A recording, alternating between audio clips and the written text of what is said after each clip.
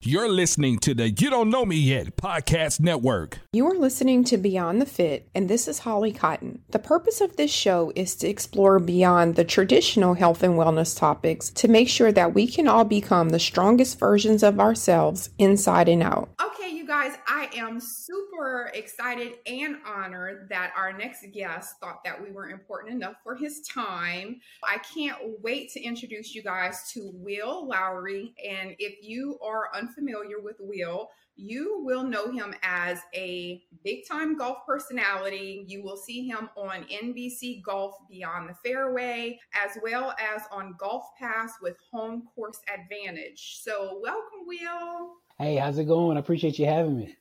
Thank you. Okay, so first off, let's just get straight into the first question. I know, being a Southern belle, I always vibe with people that have Southern roots and have that country sort of mentality that makes us special. That's why everyone is drawn into our personalities. I know that you are from North Carolina. And when you think of North Carolina, you don't really think of that as a big breeding area for golfers. So we're very intrigued by your story. And also, for anyone that's listening to the podcast and is not watching the video, let me just tell you that Will is not what you think of when you look at a traditional golfer. Like, right now, he's got his little beanie hat on, he has the dreadlocks, of course, young. So I love that you don't have that basically stereotype of what you think of as a normal golfer. Can you tell us how, being from North Carolina, you started on your golfing journey? Yeah, sure. I played golf as a kid, with my pops. My dad introduced me to the game. And, I lived in a tough neighborhood, but my parents had a wherewithal to kind of take me across the train tracks to kind of see this whole new world. And I say it all the time, you don't know anything no more than you're exposed to. My dad introduced me to the game of golf, and, he had the wherewithal. My parents had the wherewithal to put me in diverse sports, sports that lack diversity, rather.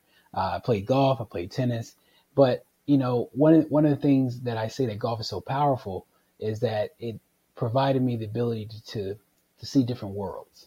I'm from a tough neighborhood, other side of Charlotte, North Carolina. And, when Pops introduced me to the game, he told me that, the game is culture capital. Didn't quite understand what that meant at that time. But as I get older and every time I make and develop a new relationship, I realize what Dad did, and realize my parents were doing. So I played as a junior. Didn't really care too much about it. I was a big tennis player as a kid.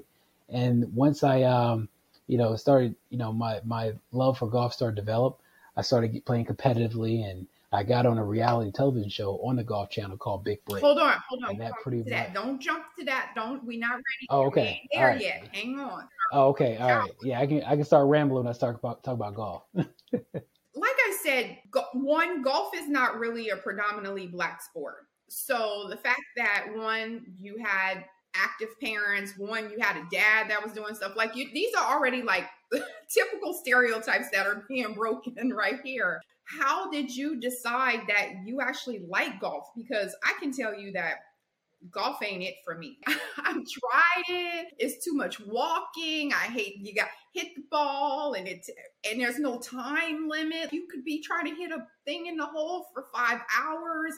It's a lot, Will. It's a lot. So how did you decide that this was the sport that you were going to go into? Well, I mean, to be honest with you, being transparent, golf wasn't for me as a kid.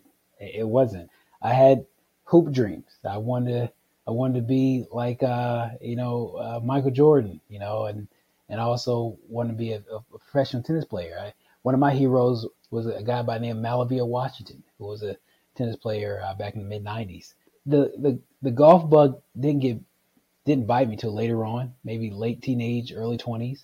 But once I found out it was a sport for me, I think I fell in love with the challenges. When it comes to the instant gratification is not always as quick as you would think in other sports. You have to work your butt off to get an inch better.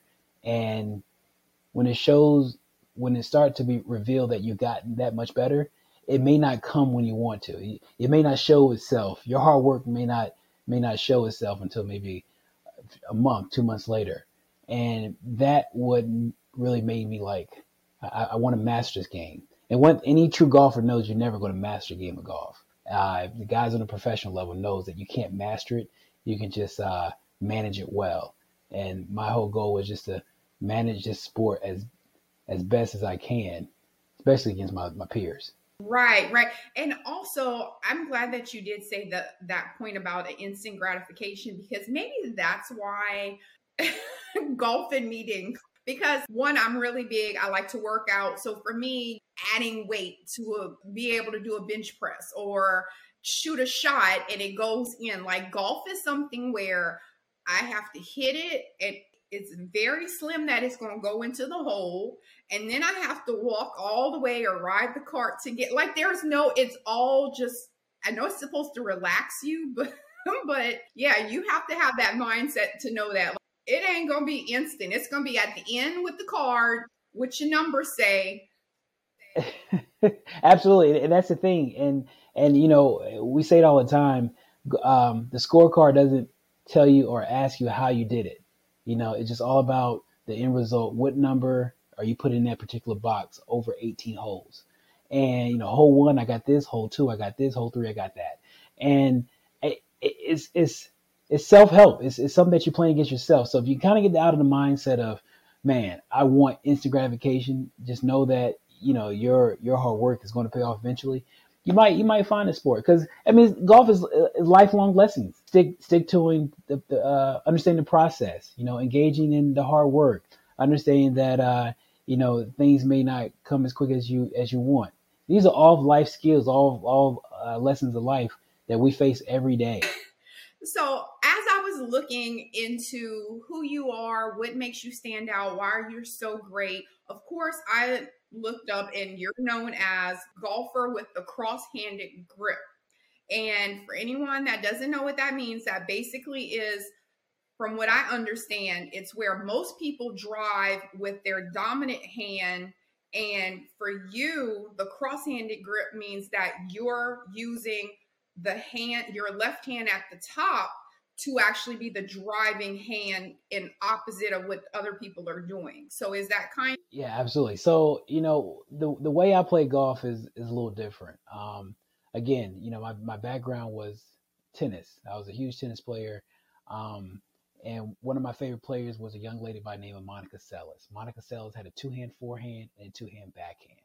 And when I started getting heavily into golf, I started doing what Monica Seles did. So when I played tennis, I had a 2-hand forehand, 2-hand backhand. So when I grabbed my golf club, I took a left-handed grip, but for a right-handed club, and I was just acting as if I was hitting a 2-hand forehand everywhere with a golf club. So it's not too many people in the world that play like us. I want to say less than 1%, maybe. It's kind of like the white buffalo. You know, I heard there's other players that play like this, but I've never met them. You know, so it's a unique grip, but the swing is not the prettiest. It's a swing that only a mother could love, but at times it's effective as well. And that's what I was going to ask you. Like, how do you see other people doing it? Or like when you go to play, you're like, ain't nobody doing this but me. Or can you see? Yeah, no, I never, I may have met one guy that holds a club that way. And when I saw him, he stopped me in my tracks. I'm like, what? You know, what is that? And I was like, man, that thing looks so ugly. And, you know, you can tell he was a little defensive, but then I broke it down why I'm saying that. And he, you know, we just became best friends for a short period of time. But yeah, it's not a lot of people out there. Now, the question is, will I encourage kids to do that? I sure will, because it worked for me. And I think the way the teaching of golf is happening these days is limiting the kid imagination and not really understanding the full mechanics. So if you understand the mechanics, have imagination, you can hold a club any way you want to. I like that. that. And I like the little positive spin on it. Like, because I could tell you a lot of people, when they're successful at something, they don't want nobody else to know about it. They want to keep it a secret. Absolutely. So the fact that you're kind of, you're telling us about it. And not only that, but you're like, hey guys, this is something that you should try to make yourself unique too. So I love that. Kudos. That says where your heart is. Love that. Love that. Okay. So now, since you was trying to cut me off earlier talking about the big break, I'm going to give you a chance to talk about the big break. If you guys have never seen The Big Break, it's actually a reality show where golfers come in and they have prizes, or it's like a sports show to kind of see who is going to win and get endorsements or whatever. Tell us about your experience on Big Break. All right. So, yeah, so it was like American Next Top Model. So, I was fortunate enough to be on for 2 seasons. And first season was Indian Wells, and the second season was Puerto Rico with a lot of the NFL players. And, I didn't win either of them, but I got far into the competition. It was a 13 episode season. And I want to say I made it to each season. I made it to the 13th episode. I got to the finals and lost. And, it did wonders for my career. I became the black guy crosshand golfer. All the stuff that I'm doing in the space of golf now, it still doesn't trump the fact that I was the guy that, played crosshand on the show Big Break. So I owe everything to Big Break, and it was such a positive outcome for my career at that time. Right. And I think that's why a lot of people do reality shows. Like, they don't even care about winning or whatever. They're like, hey, this is exposure for me, free publicity. Yeah, absolutely. I got an offer to do another reality TV show for next summer, and I'm trying to figure out if I want to do it. Just to kind of, I said I don't want to do reality no more, but I might do this one. I don't know. Well, we'll see. Don't give us no secrets. We'll see. I'm not. All right. Okay. So I did see something about you on your website, and it said that your goal is to grow representation and shift perception of golf. So why is this your goal, and why is that important to you? So that is pretty much really why I want to, expand the game. And I say it all the time. Golf is culture capital, like my father used to say. It's a means of upward social mobility. I think golf can be a tool for you to expand business, to get involved, not so much on the professional side, playing golf, traveling week to week on the professional level, but you can also be a part of golf professionally. And it's an $84 billion business. And I believe, if we can somewhat, get diversity of thought in the game of golf, expand it to black and brown, perhaps we can, grow that game and people can learn to grow in the game, through the game, which is most important to me. Right. Okay. I love that answer. And also I love how you talk about your dad and just all the life lessons that he gave. So that's super cool. I love that. I'm a daddy's girl, and I'm always getting advice from my dad still at a grown age. So I love that you're like, and my daddy said that's how you meet people and that's how you make business deals. So I love that. Okay. So last question before we kind of get into the end of how we can support you and all of that. So as you being a host now of PGA events, was that ever a goal that you envisioned? Like, I want to be someone that's now asking people about their golfing experience and hosting all these things and, shows and stuff. Because you guys, he was way too busy the last month for Beyond the Fit because he's so busy on the fairway interviewing people. So was doing that ever a goal? Did you envision yourself ever doing that? Actually, no. And that's probably one of the things that makes golf so unique. You never know. I mean, I'm a spiritual guy, so I know my footsteps are ordered, but you never know exactly where you're going. And there's times where I see the end from the beginning, and God never tells you about the middle part, And so I really didn't see myself as like any type of host or anything. I knew there was something, there's a tool that I had to where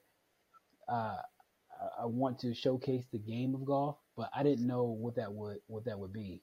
And before you know it, I have the creative mindset to create concepts, and I'm always quick to say, here, I have an idea. Hey, such and such, won't you go host this? Won't you do this?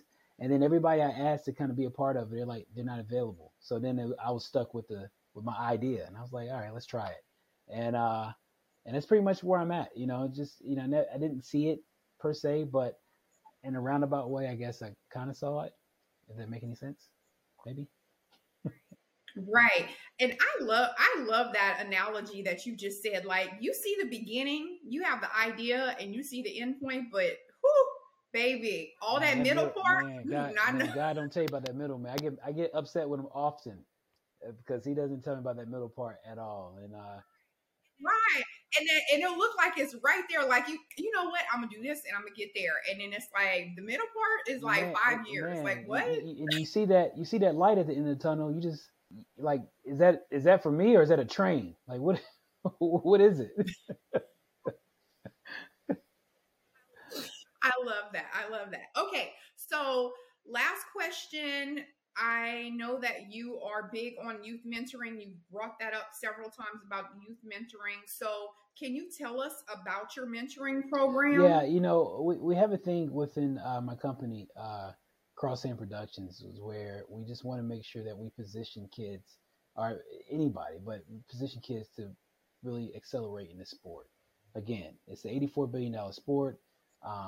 It's social capital, social and cultural capital.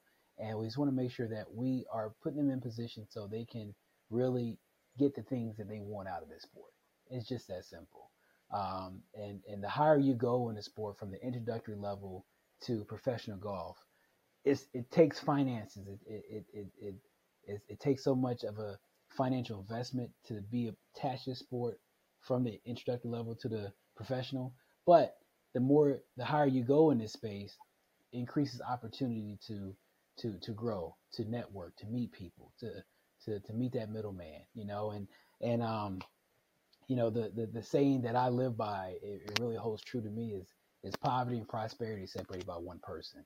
And I'm just hoping and praying to God I can still be that one person for whoever kid or adult that I meet that wants to be a part of this game. Oh, I love that. And if you follow me on social media, like, that is my heart. I'm all about changing the world. What can we do? Like, I always say, I wasn't blessed to not bless others. So, big heart. I love that. I love that. I love that. And you can tell it's very authentic. So tell us what we can do to support you, because I know, like, whenever you already like doing your thing, you like, people are like, well, what am I supposed to do to support him? Like, what do I do? Just follow him on Instagram? What do we do? So how can we support you? Right now, just follow me on Instagram and all my social media platforms. And I will put announcement how I need support out there. If there's any connections, from Fortune 500 companies who are trying to expand and trying to, figure out how to navigate this golf space, or just kids who want to get into the game of golf, trying to figure out how to, get to the next level in golf, or just be a part of this awesome sport. Connect them with me. I want to help them out and just make sure that they're on the right path. Okay, I love that. And do you have any projects right now that you're working on? Anything that you want to share? I do. I just wrote a screenplay. One thing about the company is that we're attacking the content space, and just wrote got a couple TV shows that are out that we're pitching Amazon, Netflix, et cetera. But I just wrote a screenplay that I'm very passionate about. It's golf centric as well, and hopefully, if anybody I'm learning a lot about the feature space, the movie space, and if anybody knows anybody, let me know, please. Right, because I can tell you, everybody's trying to figure out, like, how you can network, who is valuable. Man. I always say that, like, give me one follower that's actually useful in life Man, instead of 1,000 people that just think that I'm cute. absolutely, absolutely, and you want people to kind of catch on with your dream too. Like it's a shared vision here, and how can we attack this properly? And so one of the things is that so I work with NBC, and I got people at what's that? Who calling you? I have my phone on Do Not Disturb. I don't know how it's coming through. It's disturbing something. but yeah. So just trying to figure out. It's so funny with the NBC. They helped me out, and trying to get my project over to the right spot over NBC Universal. I just thought it was gonna be so easy, but it ain't. That's that middle part that we were talking about earlier. So I don't know what lies in the middle right now, but right now I'm in the middle. I'm telling you, this middle part is a headache. I'm like, listen, Lord, I'm supposed to be over there now. Why? I can't wait to be in the middle part to where I put my phone on Do Not Disturb. That's where I'm trying to get to. I'm just kidding. Listen, I'm like, Lord, I'm supposed to be in Martha's Vineyard, like Oprah interviewing Obama. Right. What's going on? I see it. I've manifested it, but I'm not there. Why? But this is where I think AC is coming. Like I've gotten to the point to where now, because the things that I saw in my mind came true, I'm at a point now to where I can accept not having it now. If that makes any sense. It's like I hate to get too spiritual, but I can't let the devil turn what is a divine delay into a disappointment. Or I can't let the devil turn a disappointment to what is a divine delay, rather. And I'm at that point now to where I'm not, not trying to go ahead of God like, yo, God, man, check this out. This is what I want. This is what we need to be doing, cuz. As opposed to just like, all right, man, just calm down. I got you.